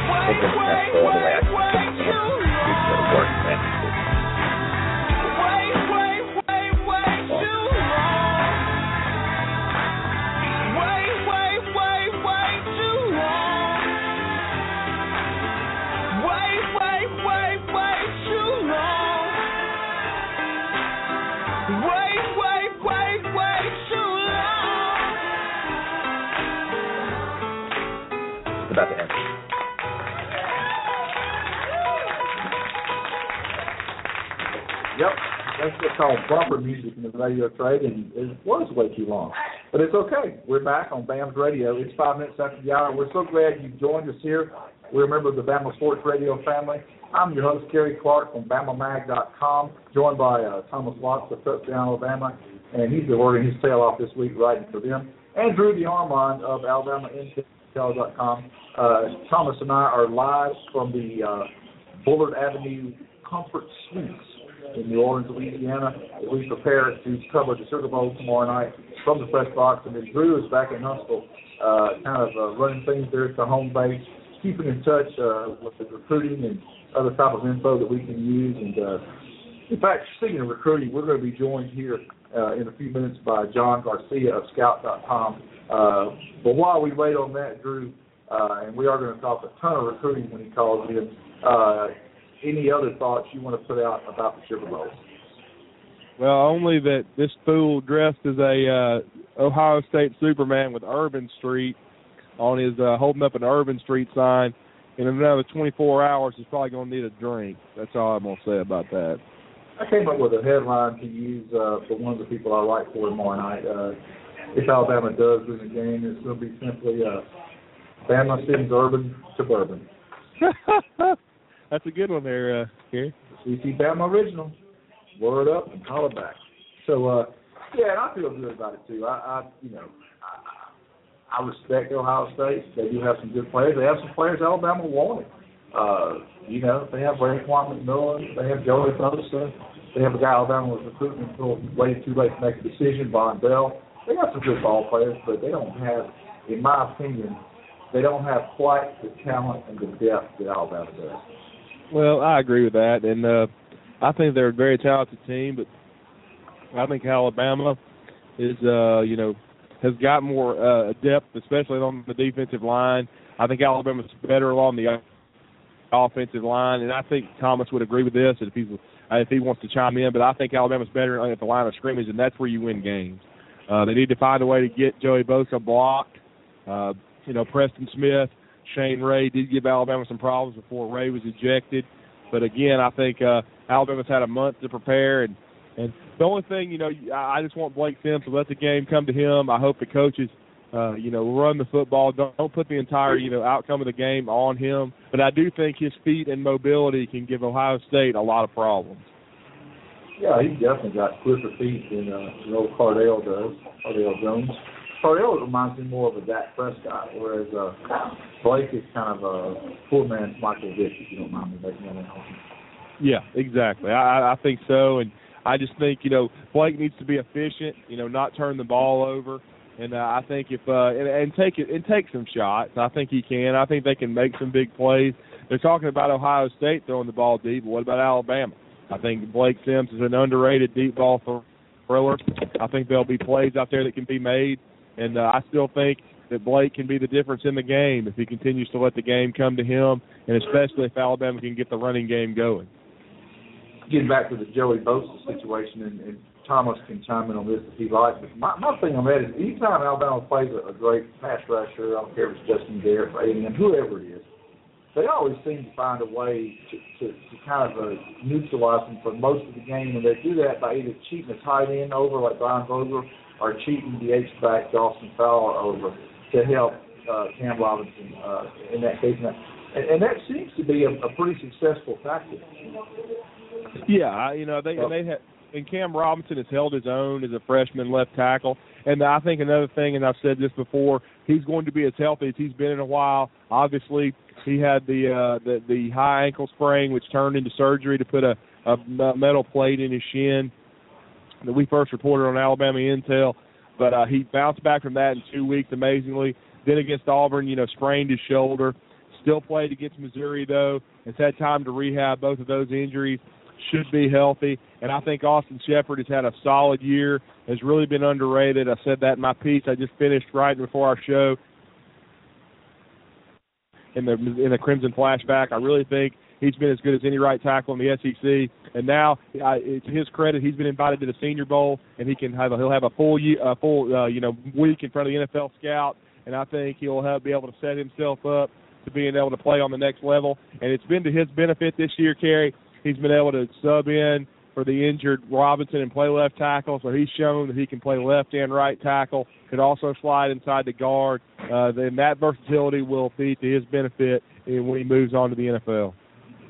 Funny thing about that, Drew, Austin was one of the guys they brought to the offensive press conference at the Marriott that, where the media is having most of the stuff. And I asked him Monday, I said, Austin, have you heard anything from the Super Bowl? He looked at me and said, he kind of shook his head left to right and said, no, I really haven't. And I said, okay. And then, like 24 hours later, Phil Savage puts out, who was down here this week too, by the way, of course. He's not only director, senior vocal Alabama color commentator and broadcast, some type of commentator for Sirius XM, I guess. But anyway, Phil put out on Twitter that Austin had been invited, so I thought that was kind of weird. Right now, Alabama just has Blake Sims, Justin Fowler, and Austin Shepard, and I don't think the Senior Bowl has but maybe 5 or 6 more slots. Anyway, so yes, we'll have 3 guys in the game, and that being said, we're going to turn the talk now to recruiting because we are joined now from San Antonio, Texas. Live from Texas. That's right, site of the Army All-American Bowl. There's a lot of Garcias on Miami, and this one's from Miami, but now there's an extra one in San Antonio, and I'm pretty sure he's not the only one. But we're glad to have you here, John Garcia of Scout.com. How's it going, buddy? Cannot complain. New Year's Eve, got some work done, talking to you guys. Not much better going on. I got to ask. I've never been there. Excuse me, Cary. I've got to ask him one time. How's the food, my man? It's really good. I'm not a big, Mexican food type of guy, but of course, it being so close to Mexico, it's very good, very authentic. We're actually the scout crew, about 8 of us. We're actually we took in some sushi and some Japanese tonight. Not sure what the next stop is after this one, but the food's been really good so far, living up to the hype for sure. John, even at age 56, I'm sorry I wasn't there to school you guys on 3-point shooting, whatever gym you were shooting the ball at today. I would have been happy to have done that. It seems like you guys are having a really fun time covering this off right now. Yeah, it was our first little bit of downtime. We all try to stay as safe as we can. So the topic of basketball came up, and that was sort of my, in between playing football and in between seasons, basketball was always my way to stay safe without really feel like, I'm working hard, I'm working out too much. So obviously jumped on that opportunity, and then the scout crew, we went 4-1 on the day, so pretty pleased. Who shot the most bricks? The most bricks? That might have been me. I was a little ambitious with the ball. I'm more of a defensive guy, but we had a good squad. We had some high percentage shooters. Alan True out of the Midwest, Gabe Brooks from right here in Texas. We had some assassins on the roster for sure. Well, and John, obviously, we're going to be now talking recruiting a lot. You've been down there in San Antonio, seeing some Alabama commits, and of course, this week there's been a lot of talk about Okiki Valentine, the offensive tackle down there. With the unrest at Georgia, there's been some speculation about Alabama making a move for him. What can you tell us about that, and also your thoughts so far on the Alabama guys? Well, yeah, I actually haven't even reported this officially just yet, so I might as well do it on BAMS. Chidi Valentine Okeke actually today told me Georgia is pretty much out of the mix. Obviously Friend leaving and Bobo leaving was enough for him to not consider Georgia anymore. He really liked it initially. Wow. It was probably the school he would end up at if those 2 coaches were still on staff. Trent Thompson has been working his tail off trying to solidify that this week. But, the good thing about talking to kids from other countries, Chidi, of course, from Nigeria, is that they're very honest. They don't play the recruit game or give you coach speak like some other guys. So he pretty much flat out told me Georgia's probably not in the mix anymore, and it really looks like it's going to be a good old-fashioned Iron Bowl battle between Alabama and Auburn. And, of course, coincidentally, those are the last 2 officials he took, and he took those back-to-back, literally left Auburn and drove to Tuscaloosa for those 2 official visits. Loved both, and really at this point cannot find much separation between 2 schools, so that's why he's not making his decision at this game. He has much more evaluation to do, but obviously with Georgia, the in-state school now not as much in the mix, it opens the door for both programs. That's big. That's big news there, and I guess I am not surprised he's going to put the decision off. But I want to clarify something because I think it's correct. But he has officially visited Alabama, but he's officially visited Auburn already too. Is that right? Yeah. He took them back to back. It was sort of random almost. We were actually covering the Alabama-Mississippi All-Star Week, and it was sort of lost in the shuffle because it was around the time that Auburn officially hired Will Muschamp. And Alabama was busy as well with a big weekend. And Sheedy's not a kid who's very, expressive on Twitter. He's not in the news a lot in terms of quotes and stuff like that. So it really sort of got lost in the shuffle, both with Alabama and Auburn. So couple that with the fact that at the time we didn't know about the future of the two coaches at UGA. So it all got sort of swept under the rug, and then all of a sudden it has become, quite the story this week and obviously going forward. I mean, that decision could come down any day after, this dead period ends. Nice. Interesting. John, I wanted to ask you, what are you seeing so far in San Antonio this week from the guys that are already committed to Alabama? Rico McGraw has been the story for me among the 4 Alabama commitments in action. All of them none have disappointed, none have surprised me too much, but Rico being consistent as a cover corner, I think has been maybe it's the story of the whole East roster. They're all on the same team, of course, being from the Southeast, but McGraw's been physical, he's run well, and probably most importantly for Alabama fans, he looks like he's in the best shape that maybe he's ever been in a public setting. So I've tracked the kid for 2.5 years, and he's fluctuated. He's dealt with several injuries that have made him tack on a couple extra pounds. But right now he's at 197. He looks lean. He looks very strong at the line, and he's running about as fast as I've ever seen him run on top of all of that. So I think McGraw has been a big surprise, and it probably makes us look a little smart at scout. We've had him ranked as a corner throughout the process where others have thought safety all the way, and that's the reason why he came out and played corner this week. He wants to prove that he can do that full time if that's what he's asked for. So he's done very good through the first 3 practices. We got one more full-go practice tomorrow and then a walkthrough Friday before the game on Saturday. So he's had a big chip on his shoulder, and it's been a good one so far. Yeah, the other guys out there. The other guys have been pretty good. Mekhi Brown a little bigger, which is, of course, a good sign for Alabama fans. Everybody wants to see him develop into more of a defensive end, on the look test. Still 230, 235, and trying to climb there, but he looks a little thicker. So that's a positive sign for Alabama. His first step has been probably the best among the defensive ends in the group. Of course, not as polished a pass rusher as some other guys on the East roster, maybe like a Natrez Patrick committed to Georgia, maybe like a Kyle Phillips who's undeclared at this time. However, Mekhi's first step has been really good. He's long and lean, so he can get his hands up and disrupt the passer. So once he polishes up those pass rush moves, I think he's got quite the ceiling, as that jack linebacker, Adrian Hubbard type of guy in Alabama's system. Dallas Warmack also very stout on the inside, still sort of putting things together as a center, much like we saw a couple of weeks ago with Brandon Kennedy at the Alabama-Mississippi All-Star game. When guys don't play center and move there in an all-star setting, when they're worried about like a 5-star in Kennedy's case, like Deron Payne across from him, and in Dallas Womack's case, like Trenton Thompson across from him, you're worried about blocking that big guy. You're worried about holding your own there much more than actually snapping the football. So there have been similar blunders, with that department. However, when he has delivered a snap, and it is all about blocking, he's been about as good as advertised, as stout as I've ever seen him. He's thrown Trenton Thompson a couple of times, Albert Huggins, who's headed to who's headed to Clemson a couple of times. He's really held his own once he is able to sort of lock in on the defenders. The times that he's been beat, a lot of it has had to do with the snap and almost worrying about it a little bit too much. And then, of course, Desharius Flowers, fourth Alabama commitment on the East roster.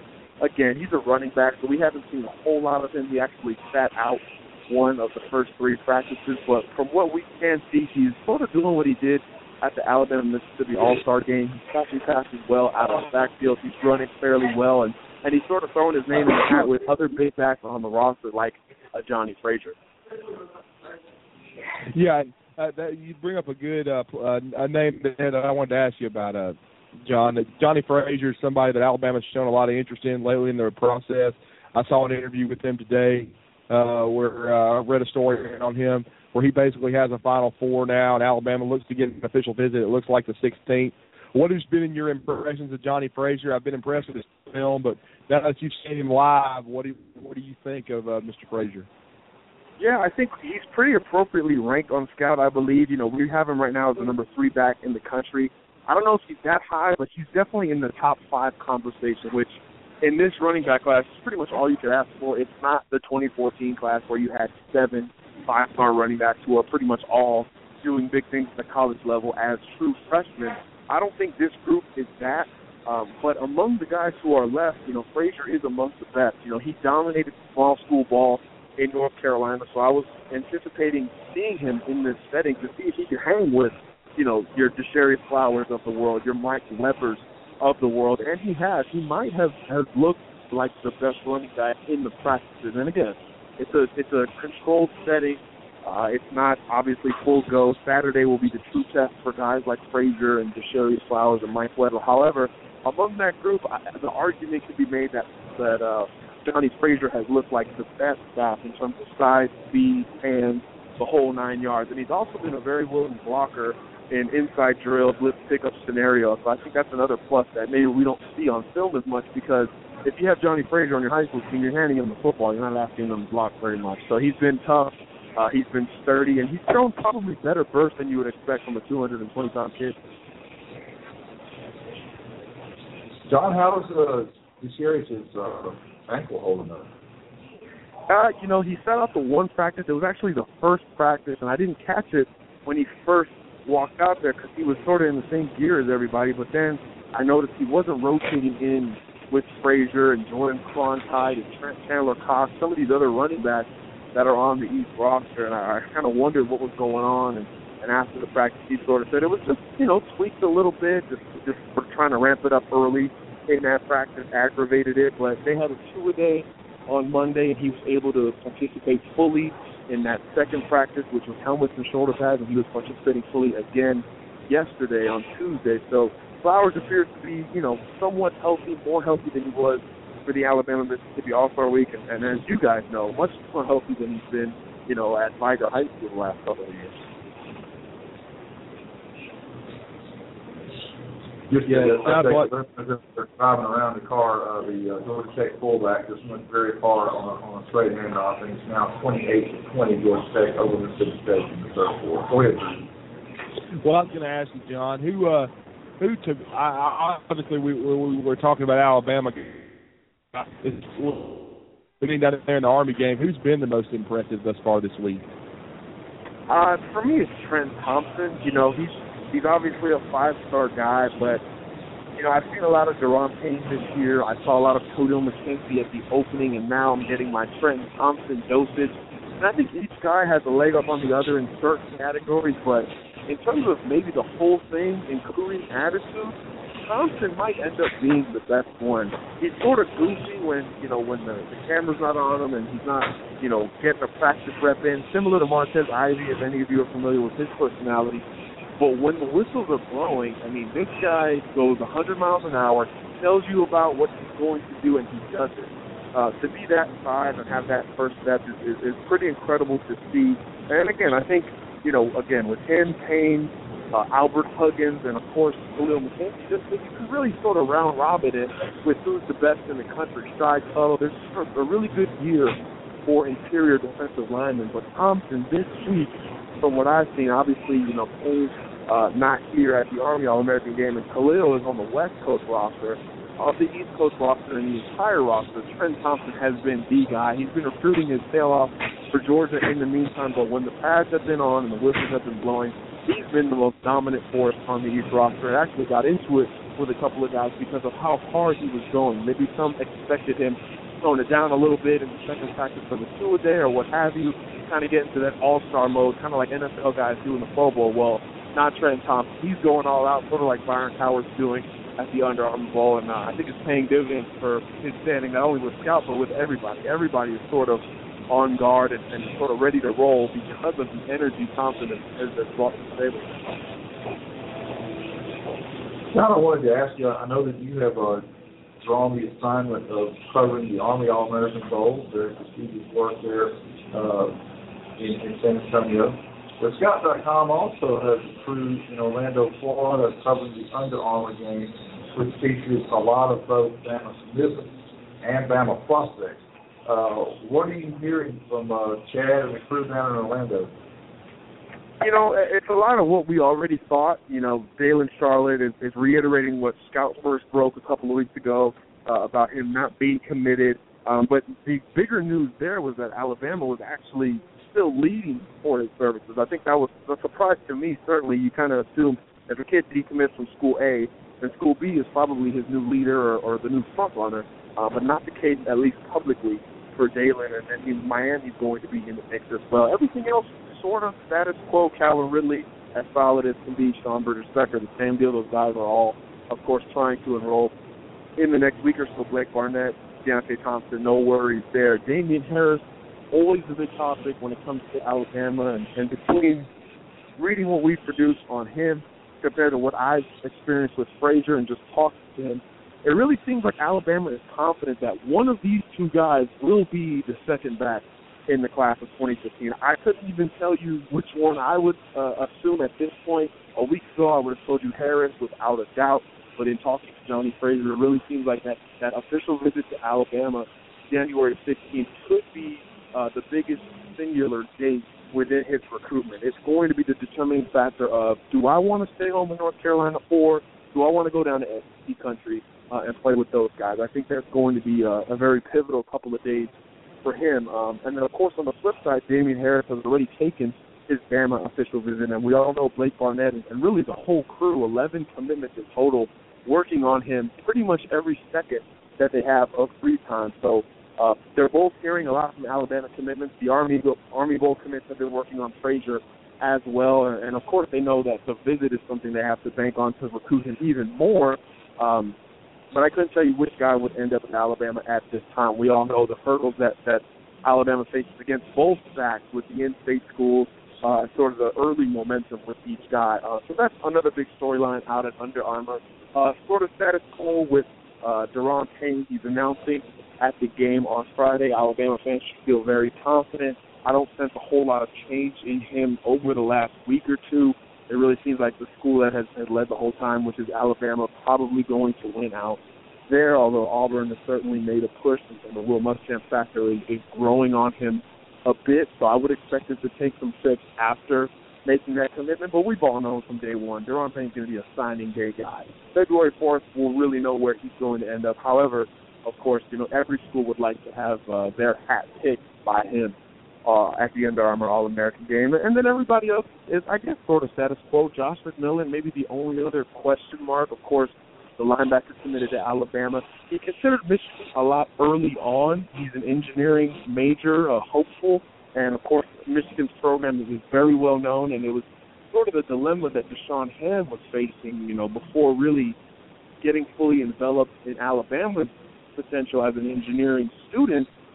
Michigan was sort of the school everyone thought because of that was going to win out for his recruitment. McMillan, it wasn't as heavy because he's not as highly coveted. However, the program has really impressed he and his father. Now, his mother had not been to Ann Arbor, so the question marks for me is, once Jim Harbaugh makes that call, and we all know it's coming, does that official visit get set up? And if that official visit is set up, does mom go to Ann Arbor? Because McMillan will tell you he's a mama's boy, although his dad is a big factor in his recruitment. So if mama goes to Ann Arbor and that official visit is set up, I think it would probably be time to worry a little bit for Alabama fans. But until that point, I think Josh McMillan is one of the more solid guys for the Tide. And the same could be said for Adonis Thomas. Florida has always been in the mix, still trying with their new staff, and of course Auburn now with Will Muschamp trying to get back in with him. But it just seems like a little, too late for Adonis, who's had Alabama on his mind for a long time, including the day before he committed to Florida in the first place. So I think everything is really status quo with the Alabama guys, except for the hypothetical. What happens if Damian Harris, is second in line to Johnny Frazier? What happens if Josh McMullen takes that official visit? What happens if Jalen Charlotte continues to have Alabama as his leader? The Under Armour is a lot of hypotheticals, but of course, Deron Payne committing at the game is still a big storyline and something that Alabama fans should pay close attention to. Well, and John, I've got to ask you about another guy. I heard last night that he will more than likely, even though there's been a night he hasn't been talking, his coach is not talking. Nobody around very much, but I was hearing last night that Kendall Sheffield would most likely commit to Texas A&M over Alabama. What is your thoughts on that? And have you heard anything new on Sheffield? As like I said, he's just been quiet for a while. I've talked to a lot of sources close to Sheffield, from his camp in Texas, from Alabama's camp, and people in between, maybe like Texans who have ties to Alabama, like, several on the roster have right now. And I've gotten 3 different results. I've had one saying that Florida State is a dark horse that really needs to be reckoned with. I've had one that said, his father is a real big Alabama fan, and we've heard that story before with a 5-star Texan with Tony Brown. That's probably how Alabama feels his commitment. And then the third source says, despite that, Texas A&M is still probably the school that is going to win out. Now we have to wonder how the Chavis situation going to LSU, Texas A&M affects him, because LSU was a school Sheffield was highly considering. It's a school he did visit. The whole defensive back university and track scenario factored in big with LSU initially. So you wonder if the locale of Texas A&M plus, the motivation of John Chavis going to be that defensive coordinator, those things sort of overpower any other notion right now to give Texas A&M the edge. My gut says that is what's going to happen at the game. However, the good news for Alabama fans, he's still going to take that official visit to Tuscaloosa next month, no matter where he decides. So if he picks Alabama, he's going to go visit and sort of solidify that commitment, most likely, or if he picks Texas A&M or Florida State, he's going to go back to Alabama just to sort of make sure that whichever other choice was the right choice. And oftentimes when guys do that, they end up decommitting or at least giving Alabama a much more serious look down the stretch. So similar to Deron Payne, I think Kendall Sheffield is going to be a February 4th National Signing Day type of kid. The only difference is that you don't hear from him as much. So it's more about his father. It's more about his camp, more so than him in terms of gathering that information. John, I wanted to ask you a little bit more about what you're hearing and reading from Chad Simmons down in Orlando. It seems like the Calvin Ridley, Alabama stud wide receiver commitment, is really putting on a show this week. Yeah, it's sort of what we've heard since the summer. It's funny, I told this story before, but when you were talking about Calvin Ridley and Sean Burgess-Spector a year ago, it was Sean Burgess-Spector and Calvin Ridley. Burgess-Spector was always the name mentioned first. He was the two-way prospect. He was the potential wide receiver star who could play a little safety as well.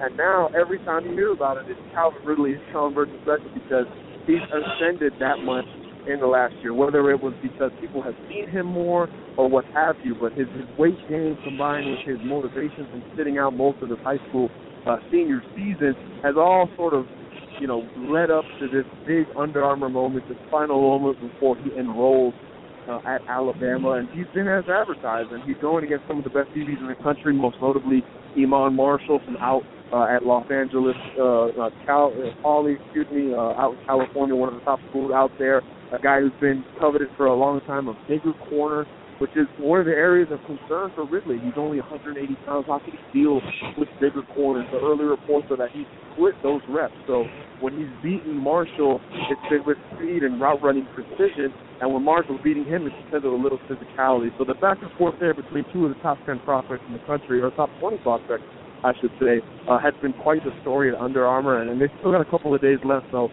there could be a couple more twists and turns. But by all indications, Calvin Ridley has done all he could to position himself as the number one wide receiver when the final rankings do come out here in a couple of weeks. Preston Williams currently holds that spot on scout. He is at Under Armour as well, but of course, coming off of an ACL injury, so oftentimes those hurt those prospects, and it's not their fault necessarily, but this is an evaluation-driven business. So guys like Calvin Ridley who are playing and are impressing and are so close to that number one spot already, they usually get the benefit of the doubt, and I would probably expect that at this point. Well, John, I know you're usually on top of situations when it comes to knowing if Alabama has a legit shot at kids. You've been right on top of the Byron Cowher situation, and in my opinion, you pegged that. You've been right on top of C.C. Jefferson. What are you hearing? Does Alabama have a chance to get involved with Iman Marshall, or do you think he's more than likely? I know he's going to visit Michigan, I think he said, but do you think he's going to stay out on the West Coast and go to Southern California? Yeah, that's the impression, Drew. I think it's not a done deal because, these are big-time programs that he has never seen if he visits Michigan, if he somehow makes it down to Tuscaloosa. But at the end of the day, USC's been on him for so long. That sort of USC lore has been something he's enjoyed, being associated with for so long. He's a kid that, similar to C.C. Jefferson, he likes to see his name on Twitter. He likes to see his name in the headlines. It just sort of all adds up to a USC type of guy staying in state and being a part of, I guess, the youth movement under Steve Sarkisian, playing all those freshmen this past season. Biggie Marshall figured to just be the next guy. Sort of, he gives me an Dory Jackson vibe, a guy who considered all these schools, but at the end of the day, his talent, his immense talent, was probably going to stay home. That's what happened, and we all saw what he did as a true freshman, and I expect similar from Biggie Marshall, except for, of course, playing offense as well. I think Biggie Marshall's a clear DB all the way. The bigger question could be corner or safety more than is he going to USC or somewhere else. I think that one's more of a done deal than the position question. John, has anything changed regarding Alabama's chances with C.C. Jefferson?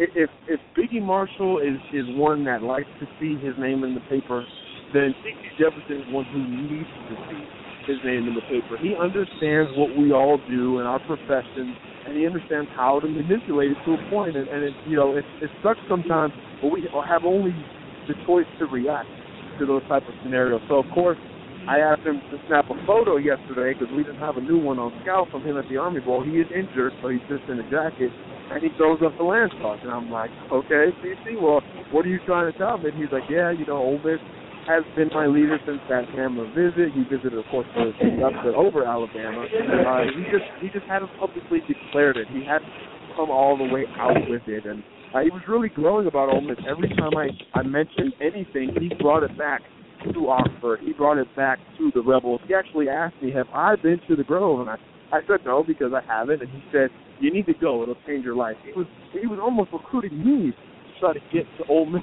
to see him one time. So I think it tells you a lot about him today. I think Ole Miss today is probably as close to a lock as possible. But again, this is C.C. Jefferson. Alabama has led publicly. Florida State has led publicly. We all know Florida has led publicly probably multiple times, and now Ole Miss holds that top spot. LSU can get him on campus again. Alabama is a likely destination for him to get back to in the next couple of weeks. So with C.C. Jefferson, you take everything with a grain of salt for that day. He reminds me of a little dose of Marlon Humphrey, somebody who wants to keep his name out there a little bit, but maybe not as quiet as a Marlon when reporters are around. C.C. wants to see C.C.'s name out there. He's injured. He's not playing. He's not making headlines with his plays, so his recruitment takes precedent over that. He's a smart kid. He's a great kid to talk to and will give you a lot, but he's a smart kid above all else. He's playing the game very well right now. But Ole Miss fans should be excited. Ole Miss should be excited because he's been glowing about the Rebels all week here at Army. But, best believe Florida is going to have something to say about it. Alabama is going to have something to say about it. And I do believe, especially if he returns again for another unofficial to Tuscaloosa, that Alabama is more likely to land C.C. Jefferson than Byron Cowher, who I believe is between, at this point, probably Florida and Auburn. I think the Will Muschamp connection is very big there. They almost mirror each other with their personality. So I still believe, even with C.C.'s recent happenings this week, that he's still more likely for Alabama today than a Byron Cowher. Well, go ahead, Cary. On game in progress. Dan Clown Shoes Mullen chose to go for it on 4th and 21. It was about the 35 of Tech. Didn't make it. Tech just drove down the field, and former Prattville quarterback, former Alabama commit, but Justin Thomas just scored on an option keeper where he buried one of the state's defenders, Josh Bass, at about the 20-yard line. It is now Mississippi State 20, Georgia Tech 35. So 35-20, Georgia Tech leading Mississippi State. SEC continues to struggle, but more specifically, the Magnolia Tree is getting an unanticipated trip to the woodshed in 2 different bowls today. Yeah, not a good day for Mississippi except for the C.C. Jefferson information. But I wanted to ask you about as far as how it can affect Byron Cowart and C.C. Jefferson, John. You probably heard today, it's been announced he's leaving Arkansas. Randy Shannon will be the linebackers coach at Florida for Jim McElwain. What kind of impact will that have, obviously, with those two guys? And it should be a positive for Florida in their own state because Randy Shannon has deep ties to Miami and within that state. Yeah, I think it doesn't hurt, certainly, but it's not a Will Muschamp at Auburn type of scenario. It's right. A guy who has been in with a lot of these guys. That's maybe not even his fault. You know, at Arkansas, they obviously had their goal has been to put a border around their state, and they've done a very good job with that goal in the class of 2015. But beyond that, really not a lot of success in Florida. I mean, Louisiana, Texas has been more of their deal than Florida in recent years. Of course, Shannon, we all know, who's history playing for Miami, coaching at Miami, the whole 9 yards, trying to clean up Miami after their bout with probation in the 2000s. So it can't hurt with these guys. I know he is well-liked in general by recruits, but again, a guy coaching linebackers, how much is that going to affect a C.C. Jefferson or Byron Cowart? I think it helps them in trying to repair their relationships without Will Muschamp. But again, both of these guys have been Gator fans their whole life, and both of these guys will consider Florida all the way until the end. I think C.C. is still probably more likely to leave the state than Byron. I think if Byron does leave the state, probably for Auburn, C.C., obviously Ole Miss and Alabama in the mix among the out-of-state schools. So I think it'll help, but I'm not sure how familiar this guy is with Randy. You know, you got to remember, you guys are 17, 18 years old right now. So by the time, the time that Randy Shannon was coaching at Miami, these guys were 10, 11, 12 years old. And then before that, obviously, they weren't even born when he was playing at Miami. So how we view it, as adults and professionals in this industry isn't always the same as these kids. Now, John Davis, who has tangible success at Louisiana State, going to Texas A&M, that's monstrous because it's happening now. Randy Shannon is not the same type of commodity in terms of how he is known in his territory. So, again, it helps, and once they learn about him a little bit more, it can only help them. And C.C. Jefferson has talked about taking another trip to Gainesville to see the Gators. But beyond that, I'm just not sure if it's one of those game changers like a Will Muschamp to Auburn. Well, and I got to ask you about a couple guys. I'm sure Chad Simmons has been keeping you up to date on how he's been doing, but I know Drew Richmond has been very impressive at the Under Armour practices and has not really been doing a lot of interviews or talking about his future. Do you have any insight into Drew Richmond's thought process? Obviously, he couldn't have been pleased with how the Rebels played today, but he could also see playing time angle, especially with Tunsil now injured. What is the latest with Drew Richmond and then Isaiah Prince?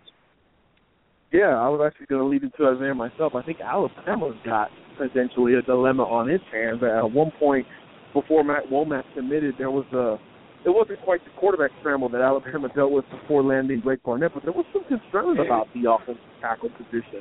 You wanted two guys in the class, one to play right, one to play left.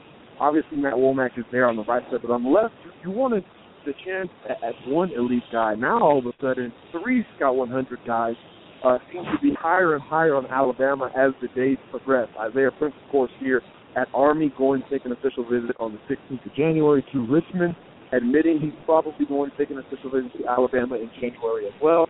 And then we just broke down Chidi Valentine and Kiki. Now, these guys are all at 3 different stages, and I was actually asked this question on which one you would prefer today, tomorrow, and in 3 years, and I think there's 3 different answers. I think today Isaiah Prince might be the most ready. I think in 2 years, Drew Richmond, with some added strength and technique, could be the most ready. And obviously in 3 or 4 years, Chidi Valentine or Kiki could be a top 10 NFL draft pick. So I think that's how different the guys are, and that's how different these guys are at their stages of development. However, the message has been exactly the same to all three of them.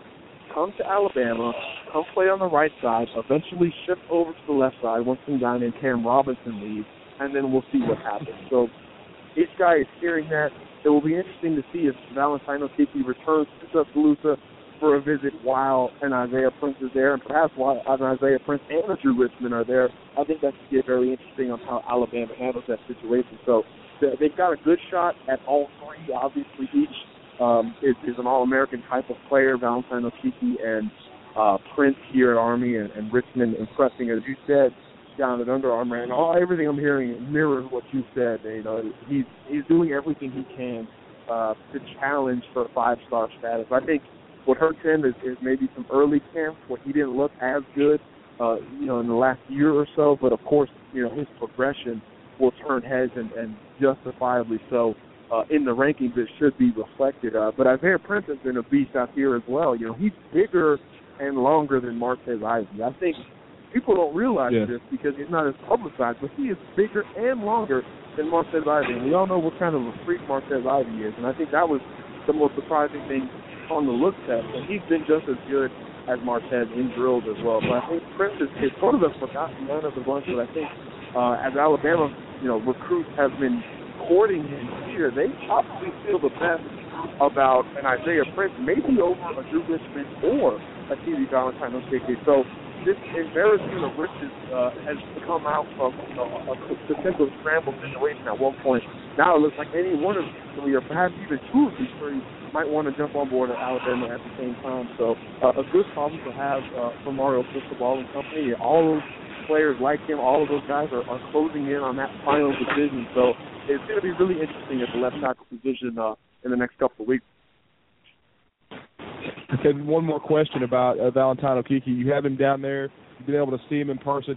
Heard there may be a situation with his academics because of all the transfers. Do you have any light you can shed on his academic situation? And could that be another reason why he's postponing his decision? I don't think so. He gives me the impression that him postponing a decision is strictly about making one, not necessarily anything off the field. However, we said he's a very honest kid, so maybe if that was a scenario, he would bring that up. I haven't heard details on that just yet, but I do know that his plan, as of today, literally, is still to enroll this fall, still to enroll and sign with a program in February, and obviously that decision looking like an Iron Bowl battle at the end of the day. But, of course, situations like that are ongoing. At this time last year, we thought Bo Scarborough was, about as close as good to go than he had ever been, and obviously we all know how that turned out. So things can change in a hurry. He's transferred, as you said, multiple times to multiple states, just like Bo did, so those are always tricky scenarios. However, until we know more, we have to sort of assume that he's good to go in the class of 2015, although he was once upon a time a 2015 recruit. John, I wanted to ask you this. We've had everybody committed, everybody that's connected to Blake Barnett, his quarterback coach, his head coach, his mom, his dad, like this stuff, multiple times here on BAMS. And I continue to hear good things about his performance down in Orlando. What are you hearing on Blake Barnett and what he's shown thus far? I lost you on some of that question, but I know it's about Blake Barnett. His reviews have been, not quite as overwhelming as the opening, but I think that's a good thing. He was expected to compete well at Under Armour. As to, during the opening in the Elite 11, he was sort of the underdog. He was the new guy. So his name not being in it as much is not necessarily a bad thing for Alabama. I don't know if it's public yet, but I was told he won the skills challenge at the Under Armour All-American game among quarterbacks. So obviously he's doing something right. Sort of every event he goes to, he picks up some kind of hard work. He gets some kind of accolade. We know what he is as a recruiter. We know what type of kid he is. You guys have talked to him just as much as anybody. We know what type of family he comes from, despite their situation.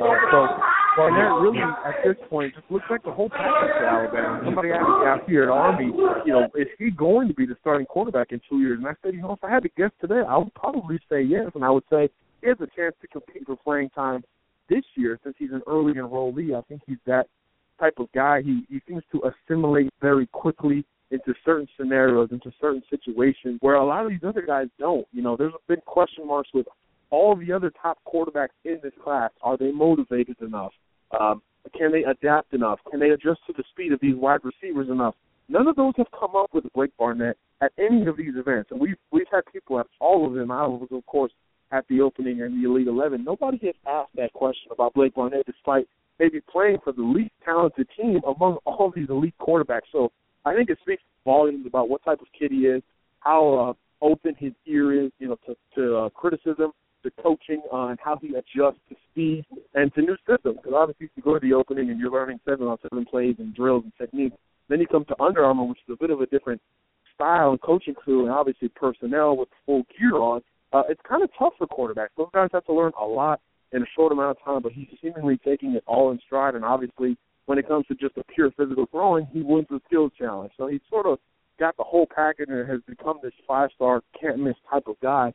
That's a tough label for anybody to deal with, but it seems like if anybody can handle it, it's probably Blake Barnett. I also wanted to ask you, is there any scenario left where Alabama gets another tight end? You said another tight end? Yeah. Yeah, Tyrone Wheatley has been an interesting name. That he's kind of like Isaiah Prince. He doesn't do a lot of interviews. He's not in the spotlight a lot. He doesn't go to a lot of camps and stuff, so people don't really know about him. But he's near a Scout 100 guy who plays tight end and defensive end out of Buffalo, New York. His father is Tyrone Wheatley, the running back who played at Michigan and with the Raiders and what have you. So he's a familiar name. But again, he's a guy who's turned a lot of heads. I was actually talking to a source at Alabama in the last couple of weeks who said, he's probably the number one tight end on the board among uncommitted guys right now. And I was actually talking to a source familiar with Tyrone here at the Army All-American Bowl, and I found out he actually prefers to play tight end over defensive end, which is surprising to me because we haven't rated as a defensive end. Everybody just sort of assumed if a guy's a tight end and a DN is probably the position he would want to play. Well, not necessarily the case for Tyrone Wheatley. We know the pedigree he has. We know the connection to Michigan he has. But that same source says, don't think Michigan is the loss that it is. Now, there's a lot of rumors about his father joining that coaching staff, which I'm sure, tips the scale a little bit. But he's another one that is going to be in Tuscaloosa on January 16th, taking that official visit. And it could be, a big deciding factor for him. There was some USC buzz with him. Of course, Michigan buzz with his father being who he is. But there's some tangible things that his father has to deal with in the meantime before signing day. So how much can his son trust where he is going to end up? Doug Marrone, the coach of the Buffalo Bills, where his father currently coaches or coached as of today, he opted out of his contract today. So now all of a sudden there's question marks on where Tyrone Wheatley Sr. will end up. So how much could that truly affect Tyrone Wheatley Jr. when he has 5 weeks to the day to make that final decision? So a lot of dominoes to fall in for Tyrone Wheatley Jr. However, we do know he's going to take that official visit to Tuscaloosa January 16th. So if the staff feels about him, that day, how they felt when I heard how they viewed him, I think it could be a red carpet type of treatment, and he could end up being a tight end and a pass rusher down the line, a guy who you could, use on both sides of the ball during practice to sort of figure out where he fits best, maybe like a Ronnie Clark type of guy. We've seen Alabama move guys from tight end to defensive end in the past, and he could be the next one. And that would be a big case in 2015, especially with the sort of wavering confidence with guys like Jefferson, Byron Coward, and we know Will Graggs, at Arkansas at this point, and other tight ends have kind of just fallen by the wayside in terms of ones Alabama's had chances for to pair with Hale Henches. So Tyrone Wheatley could be the answer to multiple questions for Alabama in the class of 2015, and he's probably the guy I keep the closest eye on among those that are not talked about as much. Justin Thomas has scored again, and Georgia Tech leads 42-20. It's safe to say that Jeff Collins' departure definitely affected the preparation by Mississippi State for the Georgia Tech option attack. It's a really rough day today.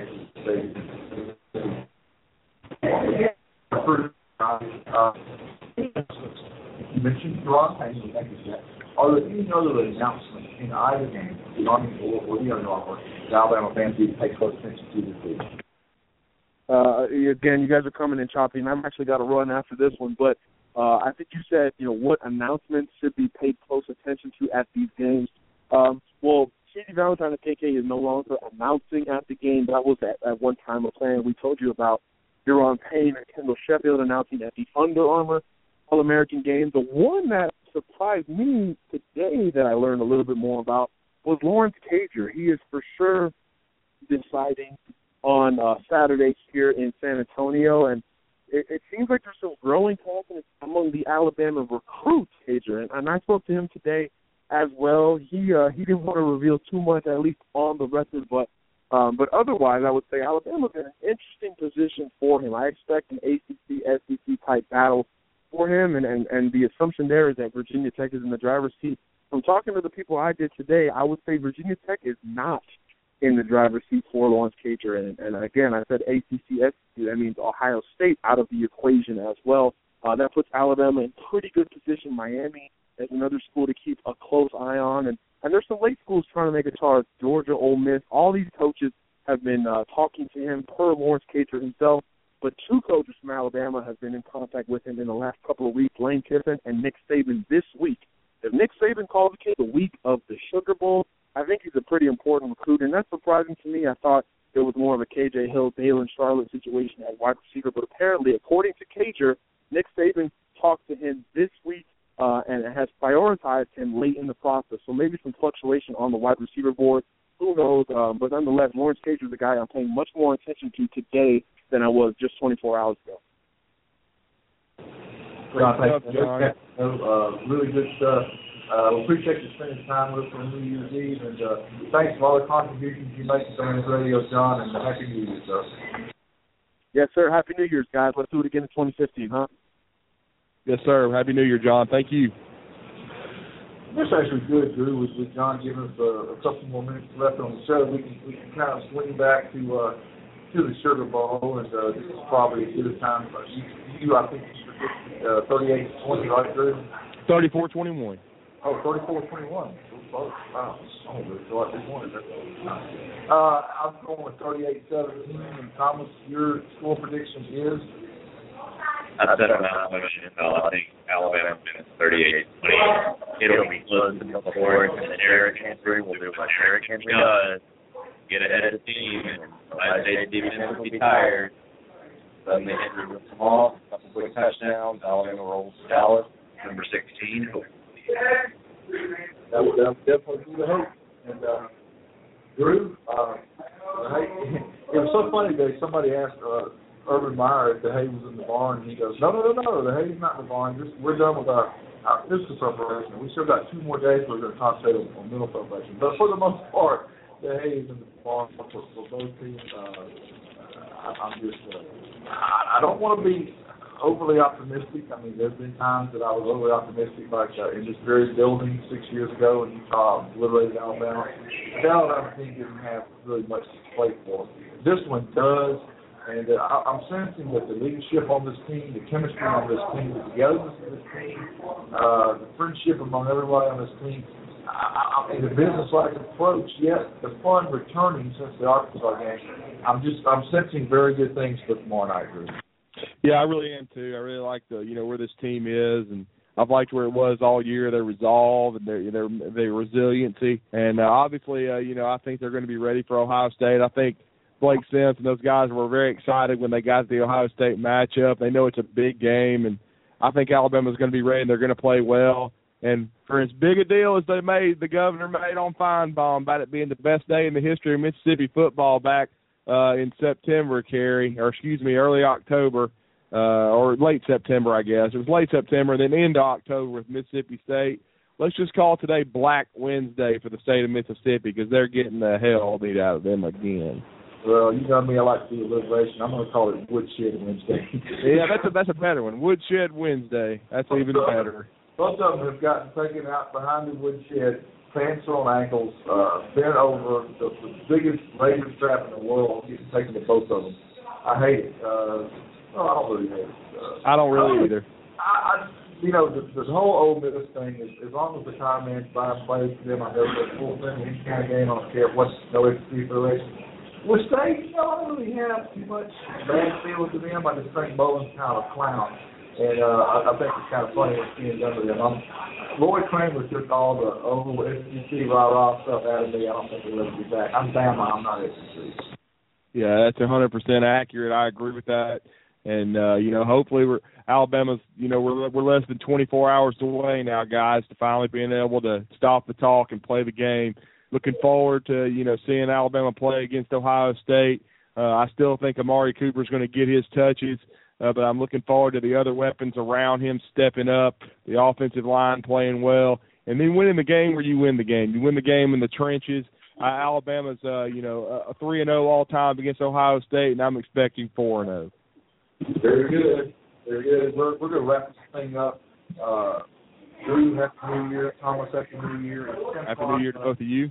Time to wrap up another New Year's Eve edition of BAMSradio. We'll be coming to you live from the Bullard Avenue in Suites here in New Orleans, Louisiana. That's Thomas and me, and Drew from the home base back in Huntsville. But again, thank you so much for joining us and all your support you've given BAMSradio all of 2014. We look forward to continuing to bring you the best in Alabama radio coverage in 2015 here on BAMSradio. Signing off now, I'm Cary Clark from BAMSradio.com, and on behalf of Thomas Watts from Southern Alabama, Drew DeArmond from Alabama, Happy New Year, and roll tide. Members of the Bama Sports Radio family.